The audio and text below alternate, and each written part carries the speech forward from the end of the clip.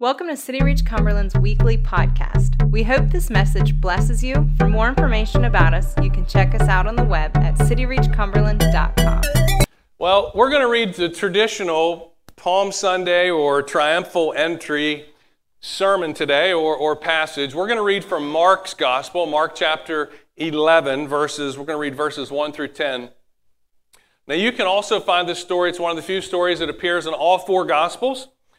And it's you can read in Matthew chapter 21, we're going to read Mark 11, Luke 19, or you could also look at a very shortened version in John chapter 12.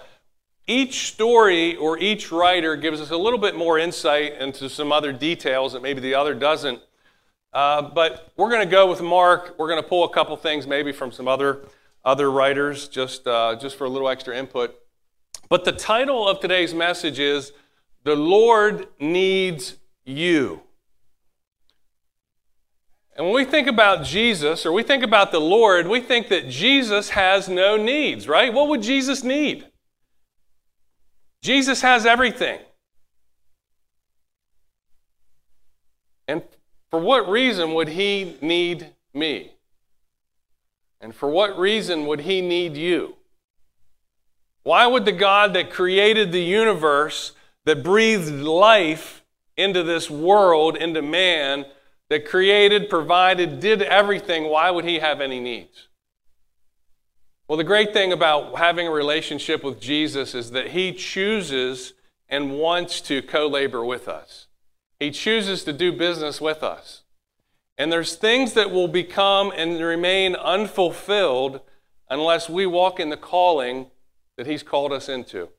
And so today, while the hero of the story is obviously Jesus, everything Old Testament points to Jesus. Everything New Testament points to Jesus.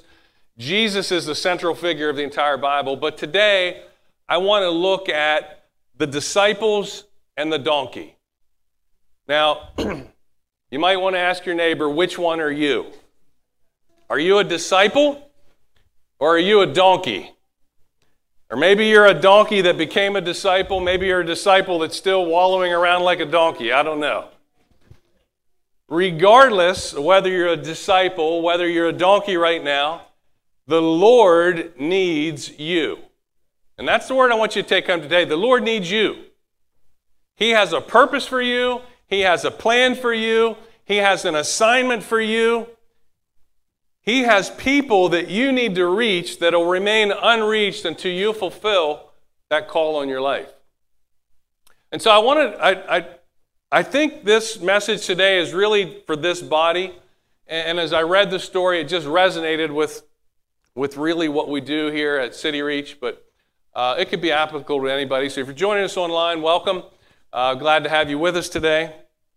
But we really want to just kind of dive into this. And I want to just talk about what the disciples did in this story. And also that this donkey that had an unfulfilled destiny that became fulfilled. And so let's just, as we read through that, ask the Holy Spirit to open this up to us. Father, I ask that you would take this word and bring it home. In Jesus' name, amen. Verse 1.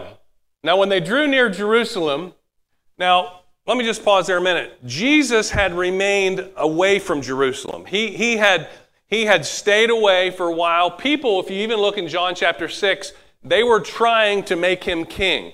They were trying to make him king, but it wasn't his time yet. So now's the time. Now's the time that he enters Jerusalem. Now's the time that he's going to basically say, hey, I'm the guy. I'm the king. I'm the Messiah you've been waiting for. So he's remained outside of the city for a while, but now it's the day of Passover. So Passover is one of three main feasts in Jewish culture that everyone that was able would converge on Jerusalem at that time. You had Passover, you had Pentecost, and Tabernacle. So 3 times a year, the city is just packed with people, multitudes of people.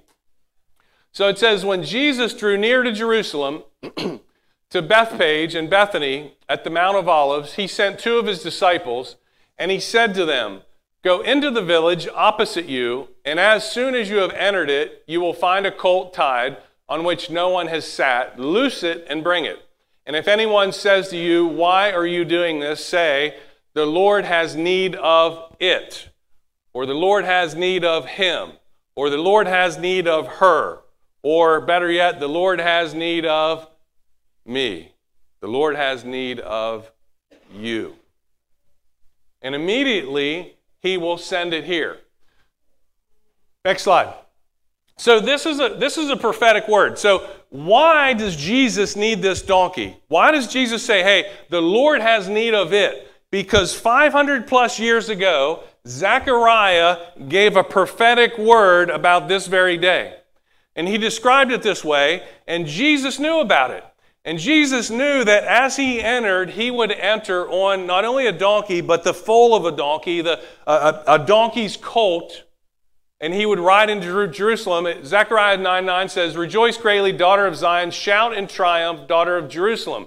Behold, your king is coming to you. He is righteous and endowed with salvation, humble and mounted on a donkey, even on a colt, the foal of a donkey." So every prophecy about Jesus came true. This was just one of hundreds. And Jesus knew that there was a donkey with a destiny that was prophesied about 519 years before, and that he would be riding on this donkey. But this donkey wasn't where they were. Next slide. And it says, "So they went their way and found the colt tied by the door outside on the street. They loosed it, but some who stood by said to them, 'What are you doing loosing the colt?' And they spoke to them just as Jesus had commanded, so they let them go. Then they brought the colt to Jesus, threw their clothes on it, and he sat on it." Verse 8. "And many spread their clothes on the road." So as he's coming in, Jesus is riding on this donkey's foal. He's coming in. It's a little donkey. So if you've ever seen those like donkey basketball, you guys have seen that? My kids played this donkey basketball in high school. But these wee little donkeys, you know, I would almost imagine his feet might even be dragging the ground. It's a little donkey. And it says that people spread their cloaks or their clothes on the road in front of him. So this is a way that they show honor and submission to Jesus, their king. And then what's it say? And it says, "And others cut down leafy branches from the trees and spread them on the road." Did you know that there was a certain way that we know from other stories that this was palm leaves. So that's why we call this Palm Sunday, for you to know. They had a special way that they cut these palm leaves down. Did you guys know that? Now this is really biblical. They went like this. Cut them. You had to see it on Facebook. So part of the Jeremy and Tanya got me a gift for officiating their wedding. They got me a knife. Now, when I got this knife, I'm like from the old school knife club, and we had to push, and I'm here pushing, and I cannot get this thing open. And I see other people doing this. I'm like, well, I got a faulty knife. And I'm pushing and pushing. Well, it took Mr. David Smith, Mr. Street Cred himself, he's like, dude, you don't take a knife like this to a knife fight. You got this little flick of the wrist here. So I got it down now.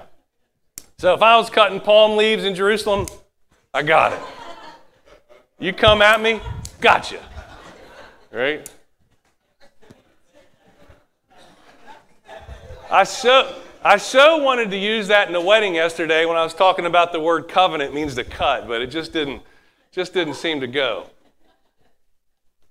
It says, "Others cut down leafy branches from the trees and spread them on the road. Then those who went before and those who followed cried out, saying, 'Hosanna, blessed is he who comes in the name of the Lord. Blessed is the King of our father David that comes in the name of the Lord. Hosanna in the highest.'" So here's something. We sing this song, Hosanna in the highest. We use the word Hosanna. Hosanna is actually a word that comes from two Hebrew words that are Rasha and Na. It means to save now. So you go to the next slide, you can see that. Next slide. Hosanna comes from two words. It means save now, or deliver now, or liberate now. So Hebrew, they would say Rasha Na. We say Hosanna or Hosanna. So what these people are doing, they're waving palm leaves, which really signify victory and peace and goodwill. They're laying down their cloaks, which is saying, "We submit to you, King Jesus." And they're shouting, "Save now, liberate now, Deliver now. But the deliverance that they want is not the deliverance that he's thinking of. See, what they think King Jesus is coming to liberate and deliver them from the Romans. They're looking for a political leader. He's coming as a spiritual leader. They're looking for a political savior, one that's going to overthrow the Romans, reestablish Jerusalem, kick the Romans out. And he's coming, and they're saying, save now. And he's saying, I'm going to save you, but not the way that you think. So he's coming as a different type of deliverer than what they're looking for. And less than a week later, this same crowd that's saying, save now, all hail King Jesus, flip and are saying, crucify him. Crucify him. Same people. Don't turn up your nose at him, because how many times has Jesus not delivered the way that you expected him to, and then you flip?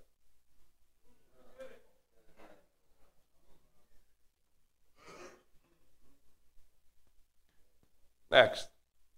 So here it is. What they're saying, Psalm 118, verses 24 through 26, it says, this is the day that the Lord has made. Let us rejoice and be glad in it. So often we get up in the morning, and what do we say?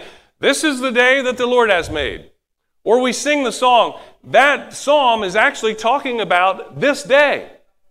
That day that would happen the week before Jesus would die. He says, this is the day that the Lord has made. Let us rejoice and be glad in it.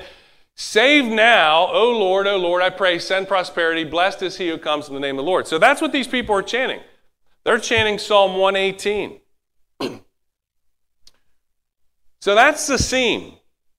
So I kind of want to digress now. I really just want to look at what Jesus' instructions were to the disciples and what the reason was of fulfilling this donkey's destiny.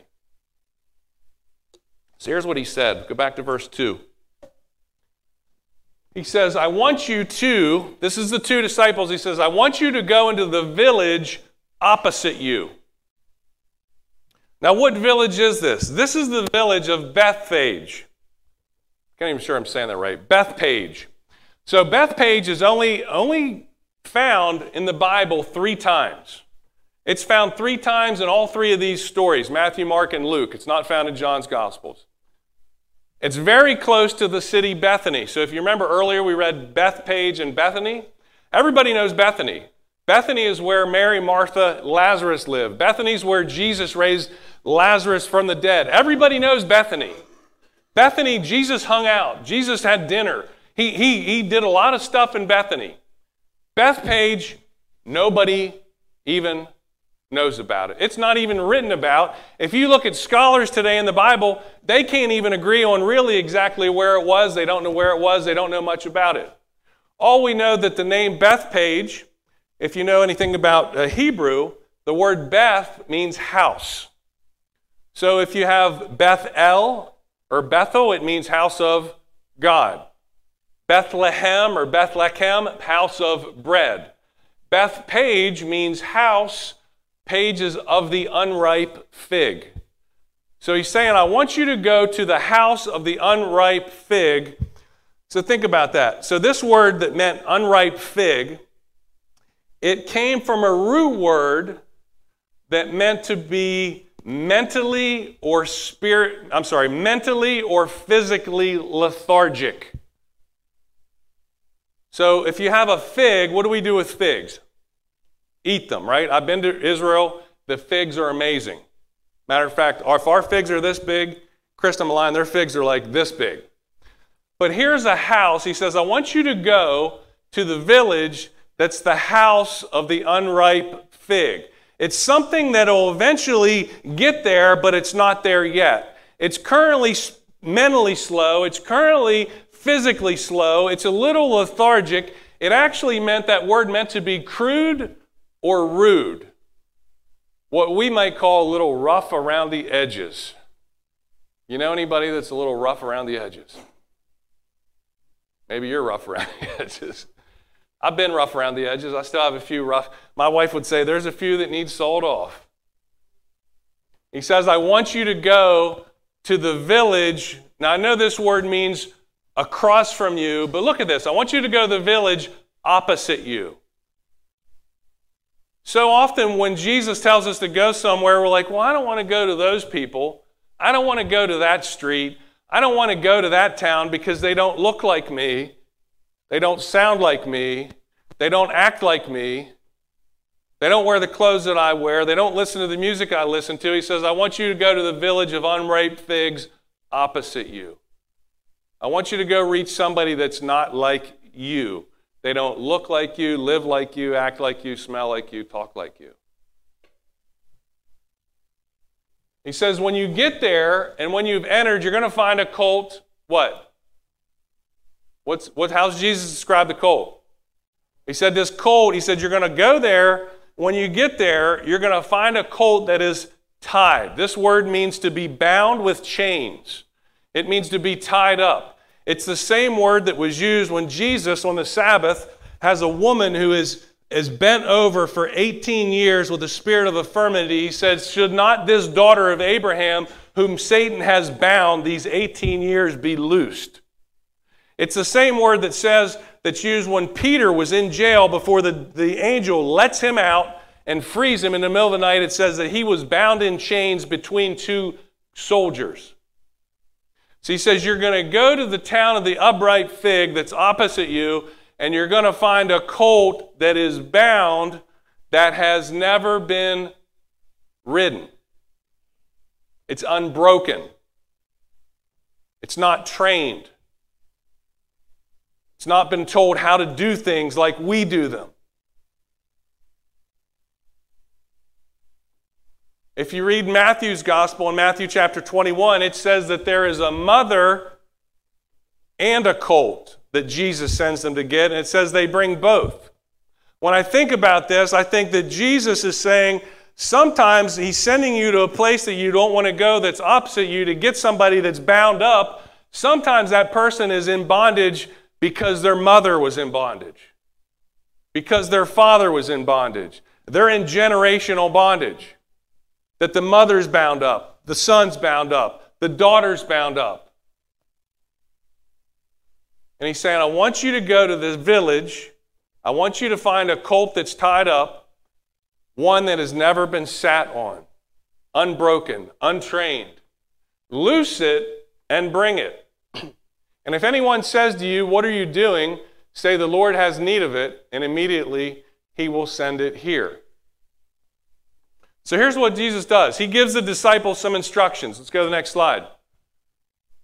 He tells his disciples, he tells them where to go. He tells them what to do. He says, I want you to find a colt that is tied up, that's never been rode upon. He tells them what to do with it. He says, I want you to loose it and bring it to me. And he gives them a what if. He says, if anybody gets in your way, here's what I want you to say to them. I want you to say, the Lord has need of it. But what didn't Jesus do? He didn't explain to them why. He tells them where to go, what to do, how to do it, what to say if they experience opposition, but he doesn't give them a why.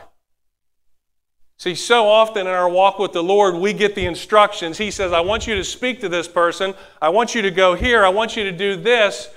And where do we stop at? We stop at the why. Why, God? Tell me. I want to know everything. I want to know how the story ends. I want to know the reason behind the reason. If you read John's gospel, John chapter 12, verse 16, it says this. It says, at first, Jesus' disciples did not understand. Imagine this. He tells them what to do, but they didn't understand. But after he had been given his glory, they remembered all this, everything that happened exactly as the scripture said it would. So after Jesus was glorified, the Holy Spirit's given, as it says in John 7:39, he says the Holy Spirit hadn't even been given because Jesus had not been yet glorified. So after Jesus resurrects, after he sends the Holy Spirit, after Jesus has been glorified, all of a sudden the light bulb goes off. The disciples are like, oh, now I get it. But at the moment they obeyed, they didn't get it. Here's the first point I want to tell you if you're a disciple. Your understanding is not a prerequisite for your obedience. See, many times when Jesus tells us to do something, we want to have step 1, 2, 3, 4, 5 and know every reason, every if, and, why, but, how. But sometimes he only gives us, here's what I want you to do, here's what I want you to go, and here's what I want you to say. And you got to trust him for the why. There will come a day when the why comes, but complete understanding is not a prerequisite for you to obey. It didn't stand in the way of these disciples. They didn't stand there and say, well, I feel like I'm left out. You're leaving me out. No, look what it says. Next slide. It says, so they did what? So they went. It doesn't say they questioned. It said they went. It says, so they went, and they found the colt tied by the door outside in the street. I love that. Where was the colt? In the street. And they loosed it. But some of those who stood there said to them, hey, what are you doing? Loosen the colt. I got to imagine, if you came to my car lot, you walked in, you got a set of keys, you hopped in, you slapped your own tag on the car, and I'm like, whoa, what are you doing? Yeah, right. You know what I'd say? I'd say, the Lord don't have need of that, the knife has need of that, and to bring that car back here. Now you can imagine. This version says that the bystanders, those that stood by, start questioning, no, what are you doing? What are you doing? Loosen that thing. And what do? They followed through completely. It says they spoke exactly what Jesus said.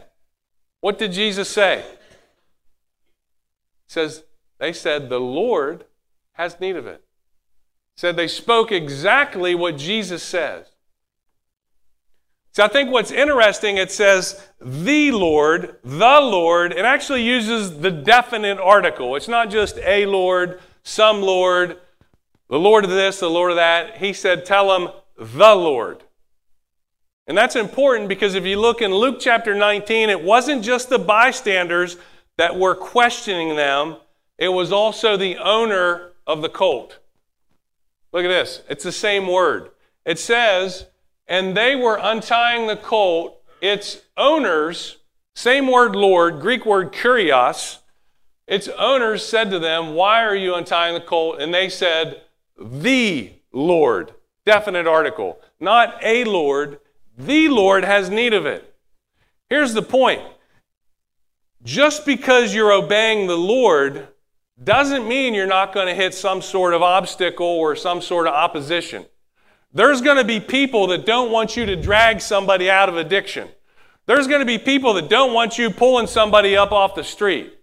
There's going to be people that don't want you taking a hooker off the corner. See, it doesn't matter if it's a bystander. There's going to be people that are bystanders. What are you taking Susie for? This is her home. It doesn't matter if it's a bystander. It doesn't matter if it's that master, whether that's a physical master or the spiritual master, Satan himself. Because when you say the Lord has need of it, my Bible says that Jesus is seated far above all principalities, all powers, all might, all dominion, above every name that is named in this world and the world to come.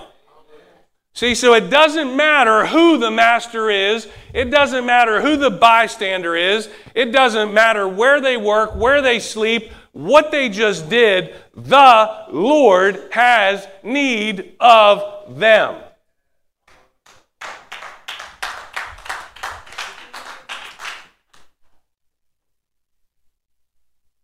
See, Jesus is looking for some disciples that will release a word in faith into a situation. Too often we take the steps, we go to the city, we lay hands, and we stop short of declaring that person free in Jesus' name. We need to go there, loose some people, say Jesus has need of you and bring them to Jesus. A word from the Lord released in faith into a situation carries the power and authority to change that situation. If you're a disciple, you have that authority.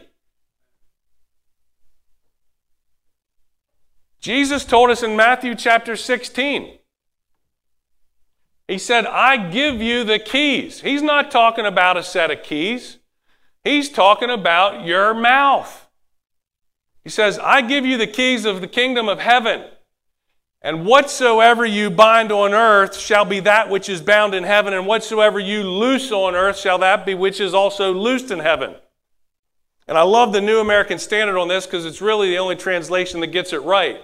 It translates, it says, whatever I loose on the earth is whatever has already been loosed in heaven.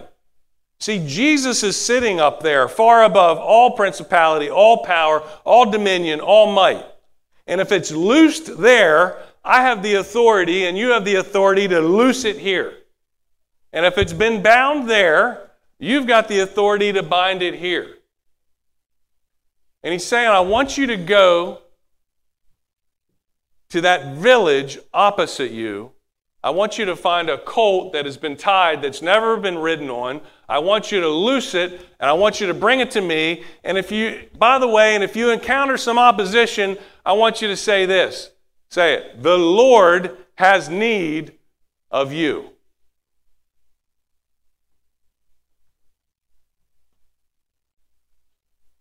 So what'd they do?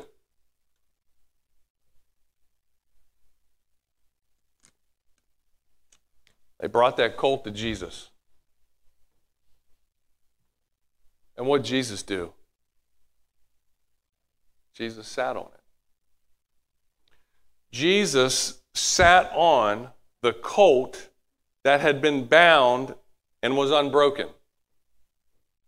It's a miracle itself that he was able to sit on a foal that had never been broken. But that's the power of Jesus in a broken life.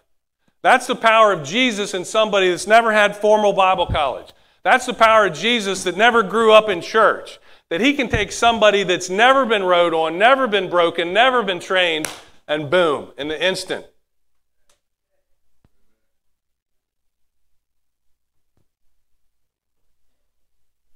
See, that donkey had a destiny that it didn't know about, the disciples didn't know about it either. And had the disciples not obeyed the word of Jesus and gotten the colt and brought it to him, the destiny of that colt never would have been fulfilled. Think about this. So let's just walk through this. Because here's where it all shakes out for City Reach Church.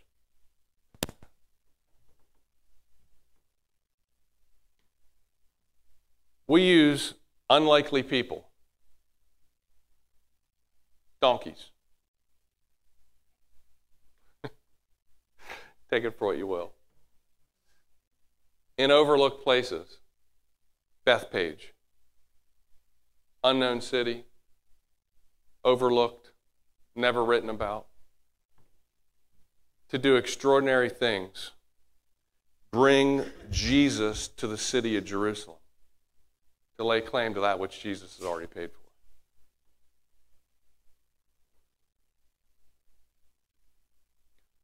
See, when you're going through the streets of Cumberland, don't look at people and say, oh, look at that good-for-nothing addict.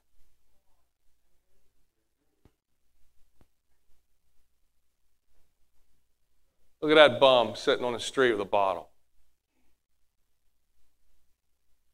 I want you to think that there's a donkey that could be a disciple that could bring Jesus to the city. That the instant Jesus comes upon him, in power, that he becomes now a mechanism to bring the very word of God to a city that needs it.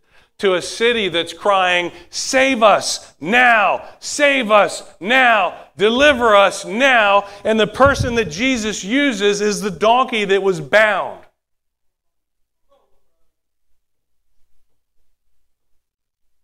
See, the same way that donkey had an unfulfilled destiny, so do you. You had a prophetic word written about you by the prophet Isaiah.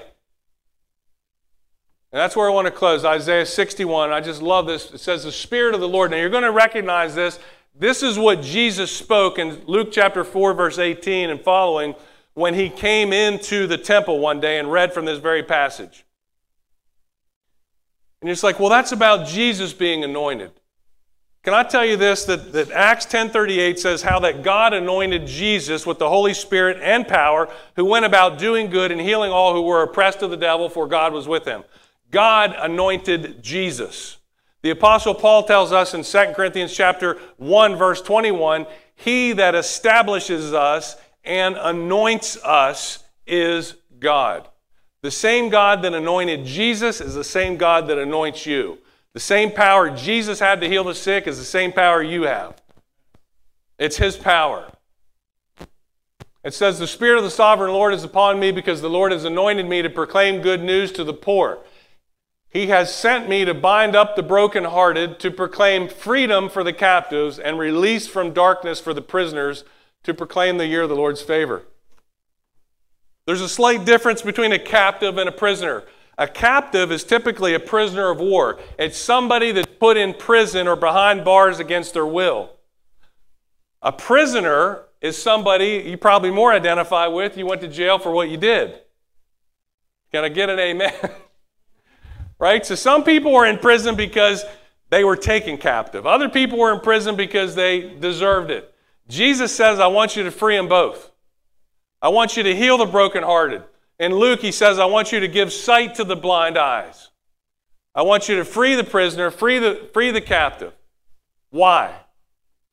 So to the disciple anointed by the power of the Holy Spirit, this is your destiny. In verse 3 and 4, here's the destiny of the person that was heartbroken, that was captive, that was prisoner. It says they will be called oaks of righteousness, which means that they are planted. Remember last week we talked about being established in righteousness. It said the one that you deliver will be like an oak tree in their righteousness, a planting of the Lord for the display of his splendor. They will rebuild ancient ruins and restore the places long devastated. They will renew the ruined cities that have been devastated for generations. Who rebuilds and who renews? The brokenhearted, the prisoner, the captive, the blind, the poor.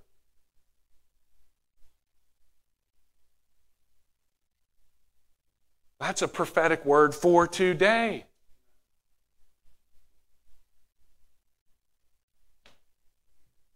But if you don't listen to what God's telling you to do, there could be somebody, you don't know who that next person that you're going to free, what they're going to end up doing for the kingdom. You don't know. And you don't have to, because Jesus does. Jesus is the one saying, I need her. I need him. I need them. I need that family. I need that person in the school system. I need that lady in the hospital. I need that mom over here. Our job's not to pick. Our job is to go and release and speak freedom and bring them to Jesus. And then Jesus comes upon them and they take Jesus to the rest of the city. Isn't that great? Isn't that great? All right, let me close. Look at this. Jesus not only wants to free you, he wants to use you to bring the good news to somebody else. See, it's great to get free. Everybody wants free. But Jesus has a plan for you beyond your freedom. He wants to redeem everything that the enemy stole and flip it around and use it against the enemy. That whole thing, what the enemy meant for evil, God turned it for good. He redeems all that. He uses all that.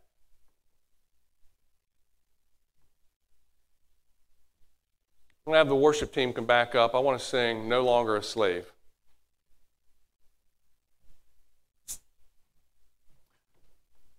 We'll just close with this. City Reach, using unlikely people in overlooked places to do extraordinary things to lay claim for that which Jesus has already paid for. Don't ever think that you don't qualify to be used of Jesus. He doesn't care about your past. He doesn't care what you were bound up to. He doesn't care if it was several generations of bondage. He doesn't care that you don't have proper training. When He comes upon you, He can use you. He can use you to bring the Word of God to a lost and dying world.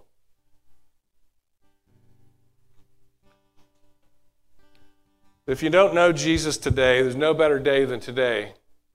Maybe you need saved. Maybe you need delivered. If you need Jesus, it's really simple. The Bible says we just got to put our faith and trust in Him. He's already done all the work. He's done the heavy lifting. So if you're here today and you don't know Jesus, you don't know that your sins are forgiven, you just say, Jesus, I acknowledge I'm a sinner, and I receive by faith your payment for my sin. I believe you died for me, rose again the third day. God says, you're now a child of God. So if you made that decision today, love to pray with you, just confirm it with you. If you're here today, you might be a disciple that's still struggling with a few things. You might have a few things that you're like, I just don't know if God can use me because I'm still stuck in some stuff. God will take care of that. So we want to pray for that too. Holy Spirit, I just ask that you would draw whoever needs drawn, fix whatever needs fixed, and restore what needs restored in Jesus' name.